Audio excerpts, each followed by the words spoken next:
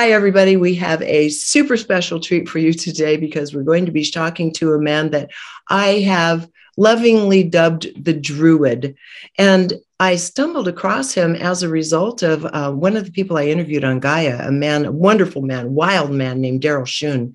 Daryl turned me on to the Druid's work. And so I can't wait for you to meet him because it's time that we have true wisdom and you're going to hear the history here in a moment, and you'll see what I'm talking about. And I think you're going to fall in love with him like I have. So let's just dive into it. I hope you don't mind my calling you the Druid. That's just something I feel about your energy and your wisdom. Are you okay with that? That's the greatest compliment I could be offered, Regina. Thanks a million. I love it. And another thing, your name is an Irish name. You're Irish. You spoke Gaelic until you were, off to college. However, I don't really know how to say your name correctly. Olera. Yeah. Okay. Sean Olera. And shall we call you Friar or Brother? Just call me Sean. Sean. Okay, so I'm going to tell everybody why in just a moment, because your background's incredible. Ph.D. in transpersonal psychology. You get how we understand each other and think. Also a Catholic priest and, as I said, a Druid at heart. So, Sean, can you first give us a little idea of your own background and how you became who you are today, starting from your youth in Ireland? Sure. And so I'm the firstborn of a firstborn of a firstborn. So my father was the firstborn in his family. He was the firstborn in his family. And so I grew up with my great-grandmother still alive. I was 10 years old before she died. So on my father's side, I knew my great-grandmother very well. And she was really a Christian mystic. For her, particularly, she had a devotion to Mother Mary. And Mother Mary was more real to my great-grandmother than you and I are to each other right now. It's like she would hold these conversations with Mary aloud, to which I was privy. And then on my mother's side, I had a grandfather whom I called Daddy Jim, who was literally a Druid. He was a great Irish step dancer. He was a consummate storyteller, and he was a great musician. And so for the first 6 years of my life, I was actually raised by my grandparents. And so I was around my great-grandmother during that time, and kind of absorbed her mystical brand of Catholicism rather than the kind of the dogmatic, fear-based one. And then subsequently, I was with my grandfather. And so he had this fund of Irish mythology. And so I just bathed in that. And so when I went to school then, I'd been raised kind of bilingually, Gaelic and English. And all of my education in high school was through Gaelic. I learned maths through Gaelic. I learned English through Gaelic. And then I went to college. I went to the seminary when I finished high school, spent 8 years in the seminary studying theology and scripture. And then I did a Bachelor of Science degree with a double major, pure mathematics and mathematical physics. And then at age 26, I went to Kenya. And I had the privilege of learning 4 different African languages. And I was fascinated by folklore, particularly by proverbs and by stories. And that's an area I can say a lot more about if you wish. So storytelling, for me, stories are the archived wisdom of a culture. And mythology is like how great wisdom traditions hold their kind of insights. And modern people think that mythology means that it's the ravings of uncivilized, natives who don't know any better. And it is not what it is. Mythology is literally the archived wisdom of a culture. And if you really want to get to know any culture, go to their proverbs and their stories. The proverbs are like the distillation of the wisdom, and the stories are the kind of the entertainment and the kind of stories have 3 facets. They're informational, they're bonding exercises for the group, and they're much more importantly, they're transformational. So the great storyteller is not somebody who's just dealing in information, but somebody who's creating transformation in the listener. Because you listen to a great storyteller, not just with your ears, but with your heart and with your soul. So I differentiate between wisdom and knowledge. Knowledge is information which is generated by the sensorium and processed by the brain. Whereas wisdom is information or data that's generated by the heart and processed by the soul. And so storytelling, the great storyteller is somebody who can invite us into the proper use of our imagination, which is another word which is constantly misunderstood. We think that imagination is the ability to make up stuff that's not real. That is not imagination. That is fantasy. Imagination is the ability to volitionally shift my state of consciousness, enter into different dimensions, interact with entities and energies that reside in those other dimensions, learn from them, cross-fertilize, and then bring that learning back into this world, and seed it into the culture. And so that's what the great storytellers do. They seed the culture with information which has been gleaned from soul travel into other dimensions. Thank you. Thank you. What a great start to one question. You've already laid a framework for, I think, the conversation we'll have and the conversations in the future, because you're coming from a place of what I consider true wisdom. And I don't mean to put you on the spot or embarrass you in saying that, but that's just how I find you. And it's a rare commodity in what is now being called simply a post-truth world. And I'd like to extend it to what might even be called a post-wisdom world from what you just said. And so thank you for sharing your background. I mean, it's really... it's very impressive because it shows not only the largeness of the being and heart, but also of the intellect. And to be able to marry those, to articulate themes in these troubled times to people is critical. And you do that. You have your sermons you do on Sunday online right now. So people will be able to kind of check in with you when they want to. But I asked you to be on this program with me. And I said, I really would like you to share with us the thing that you give the most priority to in these times as the greatest challenge / greatest opportunity, one or the other or both, because I know you have such a breadth that could be anything. So I would like to pose that question to you now and have you go ahead and share with us the answer to that, and our conversation will be based on that. Sure, Pat. So I just want to pick up on one word you use and then get into answering your question specifically. You mentioned the post-truth world. So again, I've got a very different definition of truth, because I think that something can be factual but not true, and something can be true but not factual. So here's how I define truth. Something is true if it transforms me and aligns me with God, and something is ultimate truth if it transforms me radically and aligns me permanently with God. So a factoid is not true in my sense of the word. It's merely a data point, like the Dow Jones is whatever it is today. That's a factoid. Am I transformed radically by that realization? Absolutely not. And so something doesn't have to be factual in order to be true. And my favorite example of that is the great story that Jesus tells in Luke's gospel of the Good Samaritan.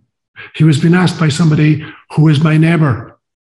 And being Jesus, he didn't answer with a theological kind of a treatise. He answered in a story and in a parable. He said, there was a man one time going down from Jerusalem to Jericho, and he was mugged, and he was left for dead at the side of the road.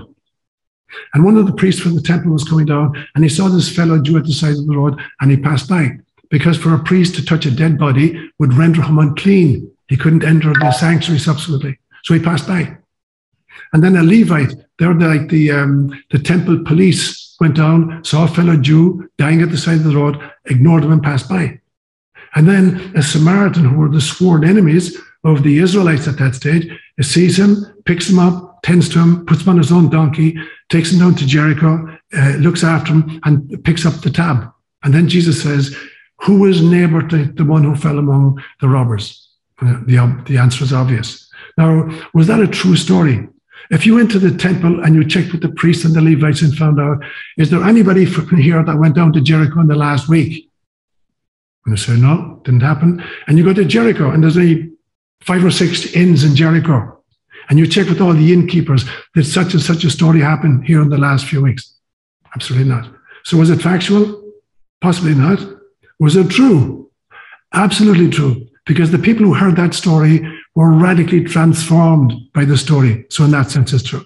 So with that as kind of a launching pad, I now want to go into answering your question directly. And that is, what is the greatest issue of our time, in my opinion? And I would say it is the radical capture of storytelling. And the twin kind of results of that are unremitting propaganda of a particular story and censorship of all of the other stories. And that for me is the great dilemma in which we find ourselves. It's the radical capture of the storytelling platforms and the inability of the wisdom traditions of the world, to dispense their own kind of insights into life. So in that sense, there are meme makers who've captured the platforms. And a meme is to a culture what a gene is to an organism. So any organism is simply composed of a jigsaw puzzle of particular, genes that are configured in a particular way.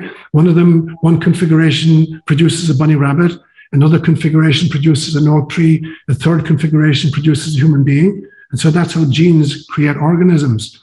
And the same way, memes create cultures. So you put together a bunch of memes and suddenly you've got a new version of what it means to be human.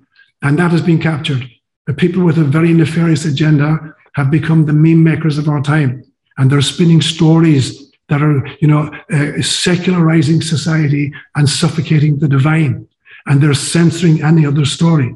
And so we're living in a society which has been demythologized in the very important sense of that. It means that not just that they're taking away the weird old stories, but that they're taking out the ability of the imagination to travel interdimensionally and to access information which has been archived by other dimensions, other creatures, other beings throughout all of history and throughout the entire cosmos. Yes, Sean, thank you for that. And I watched another video of yours and took very close notes because I thought it's something that would be applicable to future conversations, but I think perhaps the conversation today. And you were talking it was one of the sermons you did. I think you call it something else. Homily. Homily, yes. It's one of the homilies you gave, and it had to do with the problem with evil. And I think we need to touch into that right now because the word keeps popping up, and I'm guessing if someone who keeps close look at international algorithms in different languages, I think the word evil has been used more in the last few years than probably up till now in history. And so we need to look at it square in the eyes. You already alluded to the fact that there are those with nefarious agendas. They're doing their thing. Some people don't want to talk about it. Some do. I would like you to explain to us what you think is going on in your own understanding. Okay. That's a great question, Regina. And my style, as you may know at this stage, is I like to use metaphors and analogies and parables and stories to articulate my perspectives. So here's a few analogies and perspectives here. The first one is that I think every little infant is born into planet Earth at one end of a huge spectrum. And the spectrum goes from service to self at one end to service to others at the other end. And we're all born at the service to self end. Otherwise, we would not survive infancy. So every little infant, needs a mother's breast, needs milk, needs comfort, needs cuddling. And so we're born at this end of the spectrum where we crave, self-satisfaction, and we cannot survive without that. But as we grow, we're meant to move along that spectrum and at some stage go over the 50% mark into we're focused much more on service to others. The great Mother Teresa's of the world, or the Buddha figures, or the Mahatma Gandhi figures, or the Martin Luther King Jr. figures, where it's service to others. And full enlightenment, as far as I'm concerned, is the radical realization that there is only God. So I talk about three levels of self. There's what I call the role self. So this is a guy with an Irish accent called Sean, who's playing a particular role in this particular incarnation. That's the role self. But within that, and much more ancient, eternal, unborn, and undying, is what I call the soul self, the holographic fractal of source, which is the driving force of this guy called Sean in this incarnation, but pre-existed him and will post-exist him. And then the third level is, I call it the source self. And if I were to use a metaphor, it's like God is the ocean. The soul is a holographic fractal of the ocean. So it's a single wave that washes up onto a beach.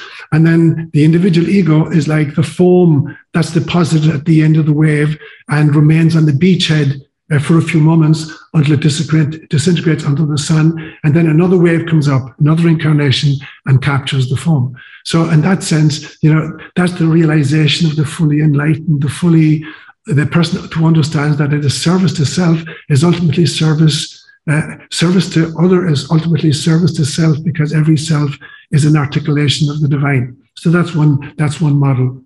Evil then is being stuck at the A street level of the service to self, making constant selfish decisions rather than thinking what the effects are going to be in the future. The Native Americans have this great saying that you should make all of your decisions today based on the sequelae, the results for the 7th generation yet to be born. But mostly we're being taught to make selfish, consumer, bauble dangling kind of decisions about the now. And so that's the first definition or the first analogy of evil. It is not inherent to the system. It was not created by God. May I say something? May I ask you that? This has been the great conundrum, because I was raised a Lutheran, which I call just a very dry, boring version of Catholicism, right? And basically, we were all captured to believe if you cannot conform to one certain belief, you are a sinner. It doesn't matter if you're right out of the womb. And I remember asking my mother about that. So here we are with the notion of some of the treachery from the old gods, that we're born sinners. You're dispelling that right now. And I want you to please dispel that, continue dispelling. And I also want to say one thing. Because of your accent, when you say God, it sounds like guide. You say guide. And so I'm just letting people know you're speaking with God. We need to have a glossary of terms at the end of this interview, Regina. No, that's the only one, because our viewers are very familiar with the word guides and work with their guides. So, yes. So if you can please continue on with the notion. Yeah, so let me use a few more metaphors. Original sin, so to speak. Yeah. Right. Up in my hallway, I've got this great painting of The Touch of the Master's Hand. Have you ever heard of that? No. That poem, The Touch of the Master's Hand. It's a story about an auctioneer who's auctioning off the artifacts in a home. And he picks up this old fiddle, and it looks worthless. And he says, what am I bid for this fiddle? $1? $2?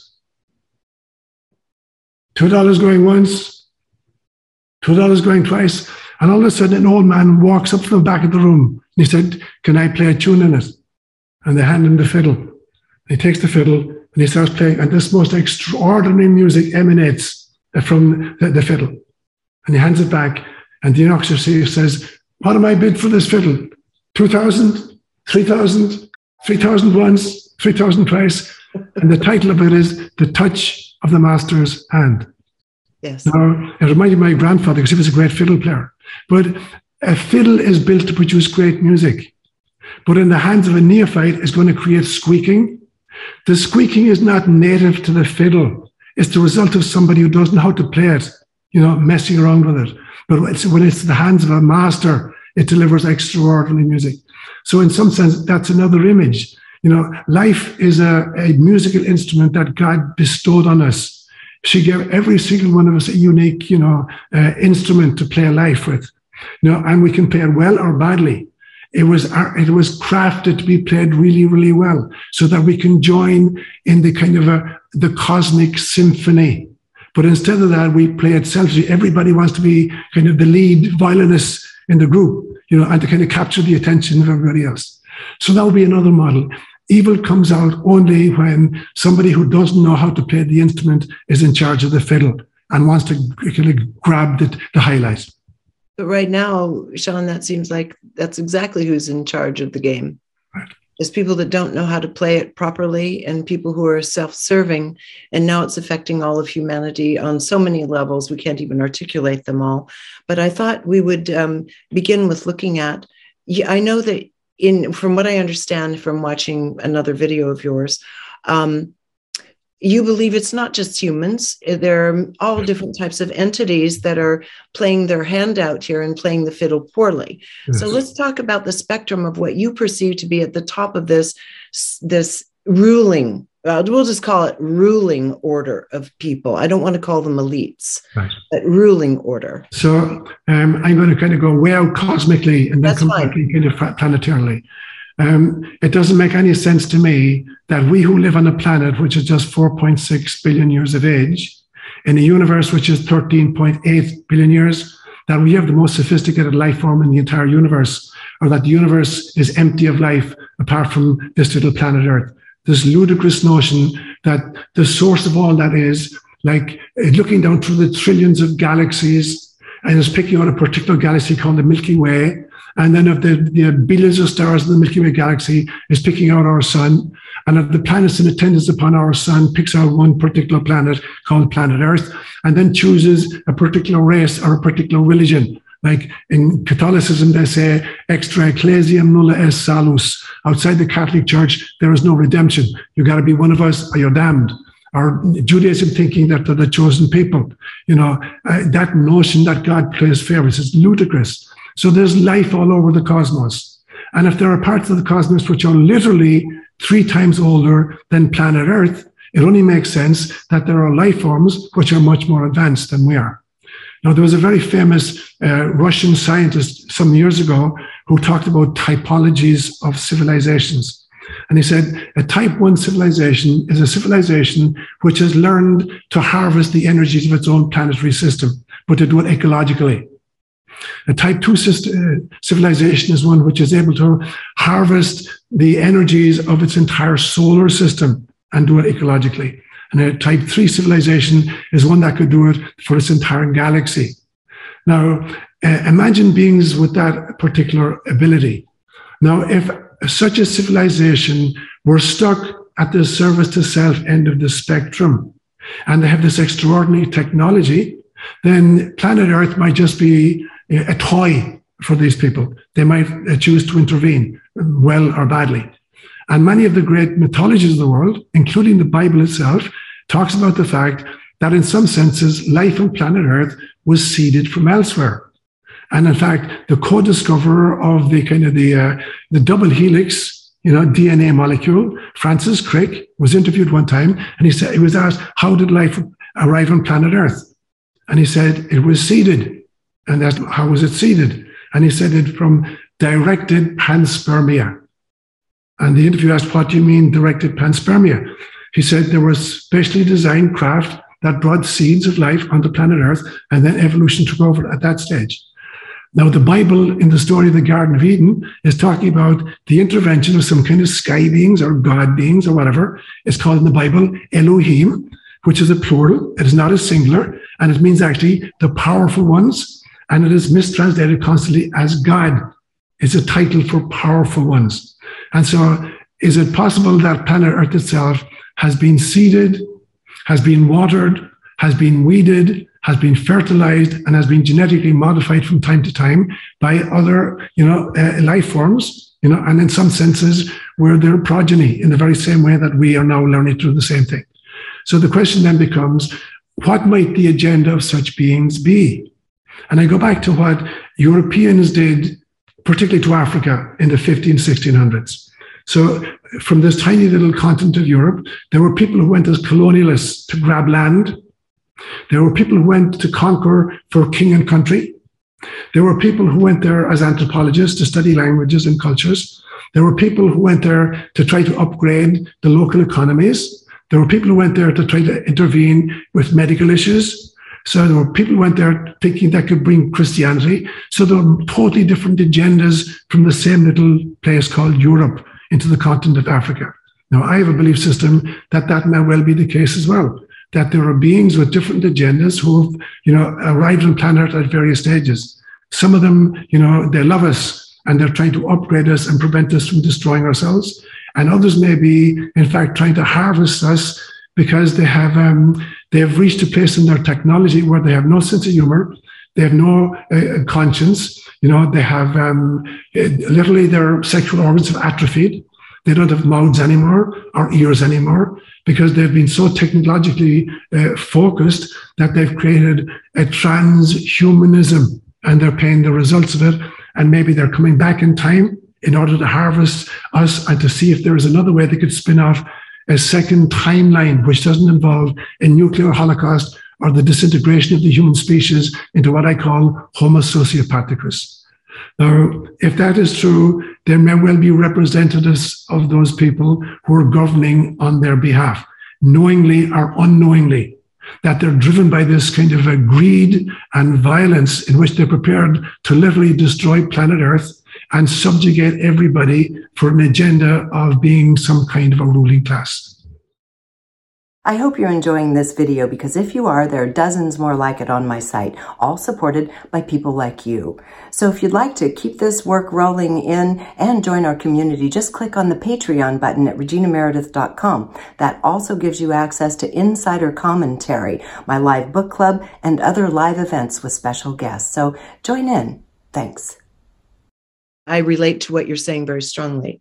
And I remember one time, do you know who David Icke is by chance? I do, yeah. So David Icke goes about it his way. He's here to shine a light on some of the forces we're up against, but I know him fairly well. And one time when he was staying at my house, we were talking, and I found this thing in him that was very interesting because it was in me. So of course we always recognize what's in ourselves. And it has to do with what you say. And I said, I don't understand it. I don't understand the corruption in the program. I don't think evil is inherent. I can't even stand to watch nature programs in which animals prey upon other animals. And that's where he and I really resonated very strongly. And that's his understanding and belief and question too. How did this corruption happen that we eat each other? That's fairly barbaric. And not only that, when you were talking about these stages that the Russian man had delineated, I remember Michio Kaku picking up on that work. And he said that humans are somewhere between a 0 to 0.5 civilization. We're not even at stage 1 yet. So if you can take off on that a little bit, this notion of the non-inherency of evil and why it's constructed to be preyed upon, because we are being preyed upon. Yeah, absolutely. So let me use another metaphor, and then that'll be my easing into the question. Imagine you were given a jigsaw puzzle, and it's 5,000 pieces of jigsaw puzzle, and you open the cellophane wrap, and you open the cover, and you tumble all the pieces onto your table. And the first thing you have to do is turn them over, because on one side they're just brown cardboard, so you got to see the color pieces. And the next thing you always do typically is you're going to identify the 4 corner pieces. And so you're going to find the 4 corner pieces, and you're going to find the straight edge pieces. That's going to give you a framework. And then you've got 3 clues after that to assemble a jigsaw puzzle. You've got the contours of the individual pieces, whether or not they fit together. You've got the colors, the picture on the box. This is what the finished result is going to look like. Now, if you've ever done a jigsaw puzzle, at some stage, if it's a big puzzle, you're going to find that there are a lot of holes left in the puzzle, and there's a lot of pieces on the side. And no matter where you try to put the pieces, they won't fit. And then you come to the authorization. Damn it. This whole section here, I thought it fit, but it actually didn't. I'm going to have to disassemble those pieces and redistribute them. And then when I do that, I find out, that now the extra pieces fit into the holes I've newly created. So in the meantime, if I try to force them in there, I get a buckled jigsaw puzzle. Mm-hmm. I don't play, and it gets buckled, and I still have pieces left over, and I still have holes in it. Now, the buckled jigsaw with the holes in it was not the part of the original plan. The one who designed the jigsaw puzzle wasn't hoping that you'd come up with a buckled jigsaw puzzle with holes in it and extra pieces left over. It was only because of my ineptitude at assembling the pieces and seeing the dynamics that I wound up with the less than perfect version. But I've had the courage to disassemble the mistakes, to learn from my mistakes, and reassemble and come up with a configuration that shows me the picture on the box. And the picture on the box is always the face of God. And so in that sense, evil is not inherent to the system. Evil is always the result of misplaying or misplacing the pieces. So there is no sense in which evil has been part of God's program for planet Earth. But we're given free will, because there's a huge difference between free will and freedom. Free will is the ability to do as I please. Freedom is the ability to do as pleases God. So the only truly free person is the one who's making loving choices. Otherwise, I'm in trouble. I'm, dedicated and kind of handcuffed to kind of selfishness. So there is no way in which evil or darkness was built into the system initially. It has to do with the way in which we exercise free will in order to create the situations of prey and predator in which we currently find ourselves. And so in that system where we have prey and predator, there has to be complicity on the part of the masses as well. Yes. And it might be benign. It might be simply exhaustion, fear, laziness, any number of things. But I'd like to look at it from, we understand that there are forces that have been exerting their influence, as you say. So we'll just leave that where it is. Most of the people watching this would feel comfortable with that statement. But now let's take the responsibility to our own level. Yes. And how we've been playing in this game as well, and what's going to be required to bring it back up into that place that you're speaking of. I'm going to go out a little bit on a limb at this stage now, Regina, because in some senses, I think that when I look at God in many different spiritual models, there's like a Trinitarian formula again and again and again. In Christianity, it's Father, Son, and Spirit. In Buddhism, it is Buddham Saranam Gacchami, Dharmam Saranam Gacchami, Sangam Saranam Gacchami. I take refuge in the Buddha. I take refuge in the community. I take refuge in the teaching. In Hinduism, there's Brahma, Vishnu, and Shiva, or Sat Chitananda. In Judaism, is the God who is, the God who creates covenants, and the God who invites or to a response to come into alignment with the covenant. So there's this Trinitarian formula. The problem with the Trinity is this: there's the isness of God represented by the Father. There's God's total self-knowledge represented by the Son, and there's the love that God has for whom she knows herself to be, represented by the Holy Spirit. But that model cannot experience.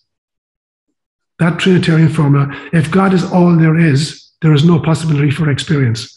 And so God self-fractures into what I call holographic fractals of self. And these are scattered like bees leaving a hive.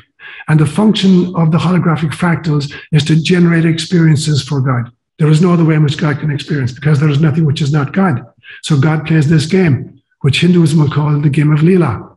And it's a game in which God pretends to play hide and go seek with herself. And our job is to, while we're kind of stuck in the illusion of separation, to still remember who we are, that we are love. To still remember who we are, that we are light. To still remember who we are, that we are logos. To still remember who we are, that we are life. And to still remember who we are, that we are laughter. So when I look at this initial, I call it the 5 L's. So the first one is pure love. And pure love bifurcates into light and logos. Light is, we know from quantum mechanics that all matter is actually frozen light. But so we got matter from light. Logos is the organizing principle that creates form out of matter. So different frequencies create, mountains or oak trees or bunny rabbits. And so light and logos dance together to create life, which is the 4th L. And the objective of life is to lead us to laughter. Because laughter is the first sign of enlightenment. Laughter at the illusion, which allowed me to think that I'm separate from nature, that I'm separate from God, that I'm separate from other people. So when I get that realization, the first thing I do, I need to laugh at the illusion. And then the second thing is, I need to try to help my brothers and sisters to wake up so they too can laugh at the illusion. Now, there are people who are dedicated to staying stuck in the illusion because it's made them become the leaders of the controlling elite or the oligarchy, whatever word you want to use for it. So it's this kind of control mechanism.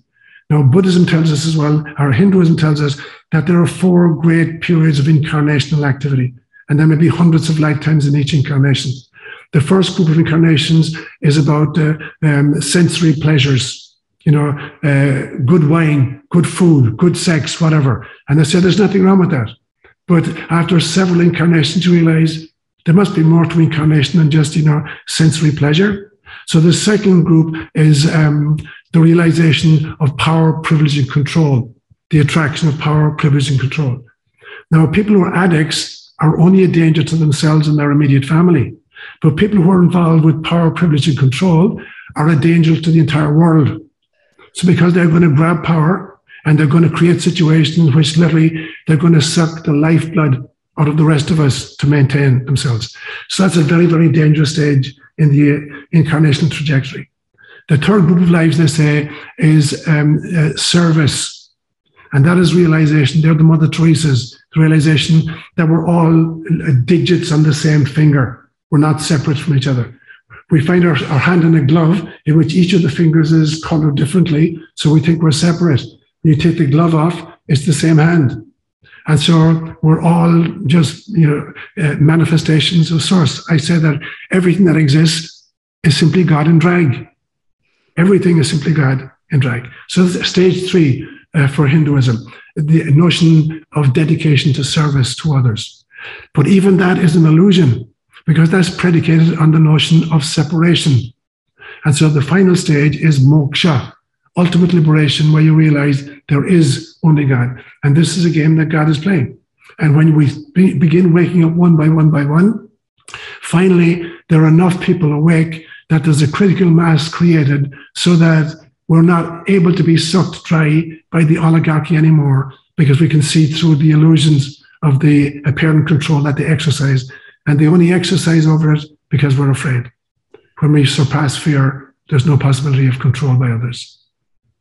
And we've been literally compelled toward fear by what we're being exposed to, by algorithms, by AI, by human beings with the agendas you're talking about. And one thing that's happened is we have become humorless as a species ourselves, is certainly amidst the backdrop of the last couple of years. Absolutely. What extreme exploitation of human fear this whole COVID thing was. Absolutely. Yeah. People are contending with it however they can, and it's not easy when you have varying levels of consciousness within any given tribe or group or family or workplace. And so the people that are watching this right now are often the outliers, those who are really have gone against the grain of common belief of family and have found their way toward you, toward us right now. And I would love for you to be able to speak a little bit to that, because we still want to belong to family. Right. We want to have relationships, but we don't want to fall into those traps. So if you could give a little homily to those of us, that would be great. And I also want to know why you always call God she. So to answer the last question first, because, any language that purports to speak about God is parabolic. So there are 4 languages that are employed when people speak about God.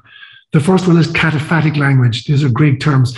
Cataphatic language is the language that theologians use. How many angels can dance on the head of a pin? That kind of ridiculous, mishigas. The second kind of language is called apophatic language. It's the language of neti neti. X. No, God is not X. Y. God is not Y. Z. God is not Z. Or the Zen Buddhist koan. What did your original face look like before your great-grandparents were born? So, it is a language that goes beyond intellect. So the third kind of language then is parabolic language. If you're going to have to talk about God, particularly if you're a teacher, then you're going to have to use stories and parables, which is exactly what Jesus did. So that's the third kind of language. And that's the only language in which you can meaningfully kind of talk about experiences of God. And the fourth kind of language is just anthropological, as you trace the evolution of people's belief in their gods.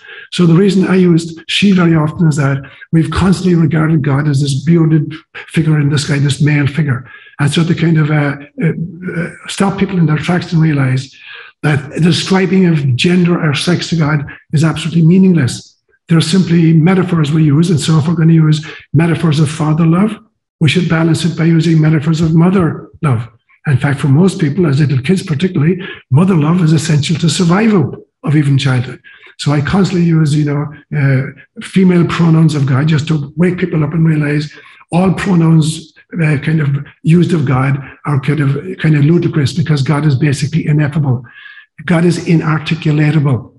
We can experience God, but we cannot articulate that experience, because by the time you articulate an experience of God, you're 4 stages away from the experience. There's the experience, which is ineffable.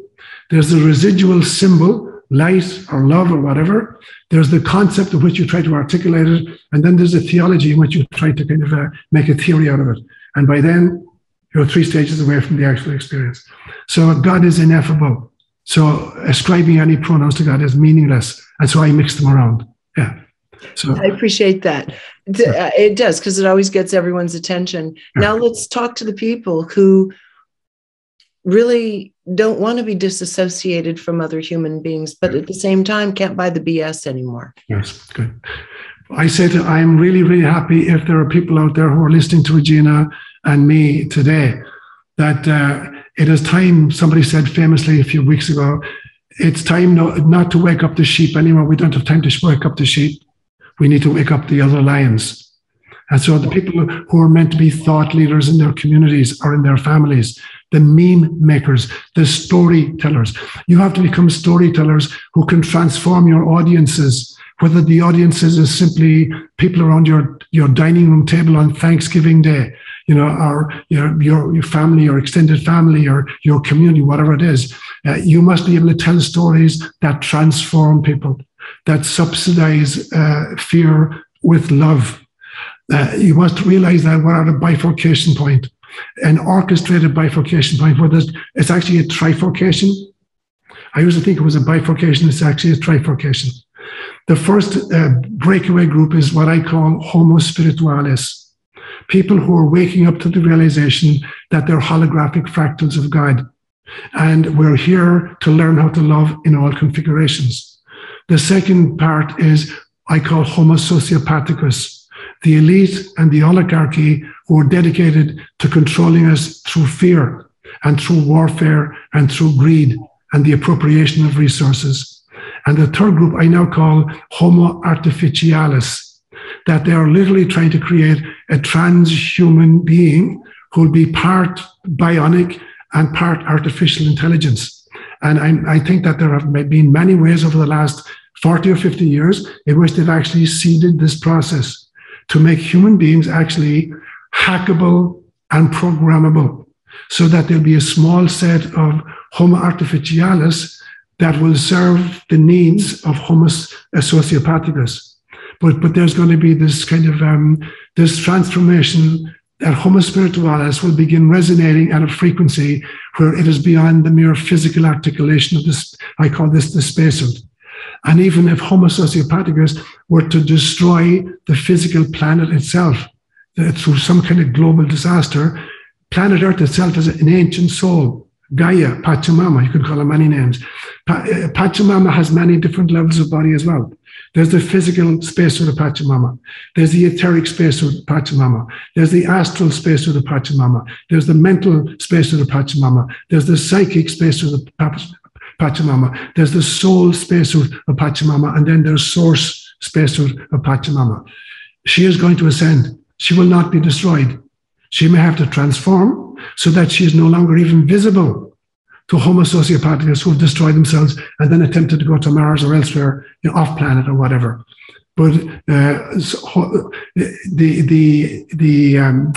job for us who are waking up is to resist the temptation to become Homo artificialis, whether it's through a vaccination campaign or GMO crops or 5G or whatever the agenda is that's creating this ability of the elite to literally hack and program the human psyche.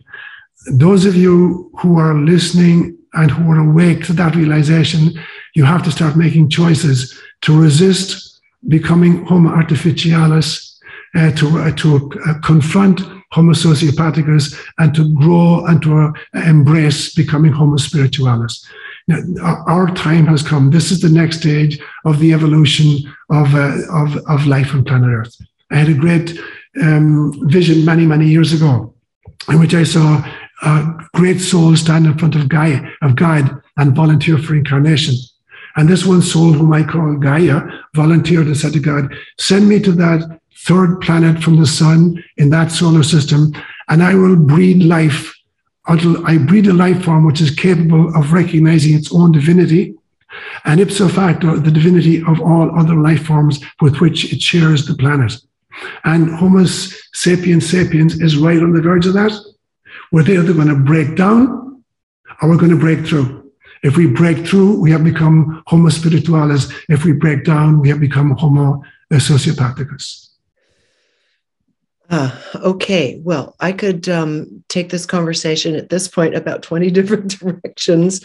I love what you had to say. I happen to be in agreement on you. There's a matter of soul. We have an issue of what happens to the soul when we start denigrating into either the sociopathic or the artificial bionic combination. Where does the soul go? What does that have to do with? And as you said, Mother Earth, Gaia, Pachamama is elevating her own frequencies. And my understanding is it's all about frequencies. Yes. If our frequencies can't meet where she is, how can we even continue incarnating? And you already answered that. You say we go to Mars, we can go somewhere else where our frequencies meet. I really love what you just had to say. And thank you for that in terms of the invitation of what we want to evolve into and away from, ideally. So any final comments? And then I want to come back and have several more conversations with you. I've been writing notes here. There's so much more to discuss. So any final comment before we sign off? One final comment, Regina, and I've loved this conversation. You're an amazing kind of a conversationalist. I would say Mass in this very room. I say Mass here every Sunday for my community. It's a Zoom Mass. I bring an altar out here. I have a meditation room upstairs, and I have a Tibetan singing bowl there. And 2 Sundays ago during Mass, they played a piece from, it may have been Deva Prima, singing a Hindu or a Buddhist song. And obviously... Oh, I love her. Deva Prima, yes. Whatever instrument she was playing, all of a sudden up behind me in my meditation room, my Tibetan bowl was singing because it was resonating at the exact frequency of whatever she was playing. So it's coming through my computer into my sitting room, upstairs to my meditation room, and hitting the Buddhist, the Tibetan singing bowl, and it sang the entire song with it, vibrated at the entire frequency. So that's what I mean. When light frequencies meet, they recognize each other. And so after the bifurcation point, only those souls that resonate with a particular frequency will be drawn together. And it's not that others will be banned. It's not that there's heaven and hell and there's St. Peter at the gates and you can't come up here. It is not. It is that they won't resonate at the frequency. They won't be drawn to it. They'll find it distasteful, and they will go where the resonance, is in alignment with their own frequencies. So with that in mind, we understand then that over this process and period of time, as Earth continues to lift herself where she needs to be, we have to stay in step with that or we go somewhere else. That would mean that life on Earth is only going to become more and more refined, cohesive, beautiful. Unlike the dystopian stories that are being thrown out there by the media to frighten us, by Hollywood, etc. Would that be correct? It is absolutely correct. So literally, this is a battle for the soul of Gaia and for the soul of all its inhabitants, human and animal and vegetable, flora and fauna alike. It literally is a battle for the soul of the planet itself. And so it becomes really important, you are not doing this for yourself, whoever you are listening to this. You're not even doing it for your immediate family. You're doing it for the family of life on Pachamama. Yes. Thank you so much, Sean. We're going to have many more conversations, and I would love to see if I could coax you to get on a plane and also join me at Gaia in Boulder, Colorado. So we'll talk about that a little later. Meanwhile, thank you so much for coming on with me. I so appreciate your wisdom, and I look forward to so many more of these truly enlightening conversations with you. Meanwhile, you have a new book out, Setting God Free. And tell us the subtitle. I love the subtitle. Here it is. It's called Setting God Free, Moving Beyond the Caricature We've Created in Our Own Image. So it's a book in which I actually put God on trial for crimes against humanity and held a prosecution and a defense and a verdict. And the verdict was that the God we've created in our own image is a projection of the human shadow rather than an articulation of who she really is. I love it. I have it. I've already downloaded it on Kindle. It's next on in my queue. So I'm going to be taking a read before I talk to you next time. Meanwhile, if anyone wants to find you, they can go to your website, which I'll give them in just a moment. So Sean, again, thank you. Thank you for your lifetime of thoughtfulness, of care, and the ability to articulate in such an amazing way. Your grandfather would be proud of you. So if you want to go and check out Sean's work any further, including the other books he's written, find out what he's up to, how you can connect with him, how you can find him at the Sunday Mass, you can go to spiritsinSpacesuits.com, most appropriate for our friend whom I lovingly call the Druid. Until next time, thank you for joining us here on reginameredith.com.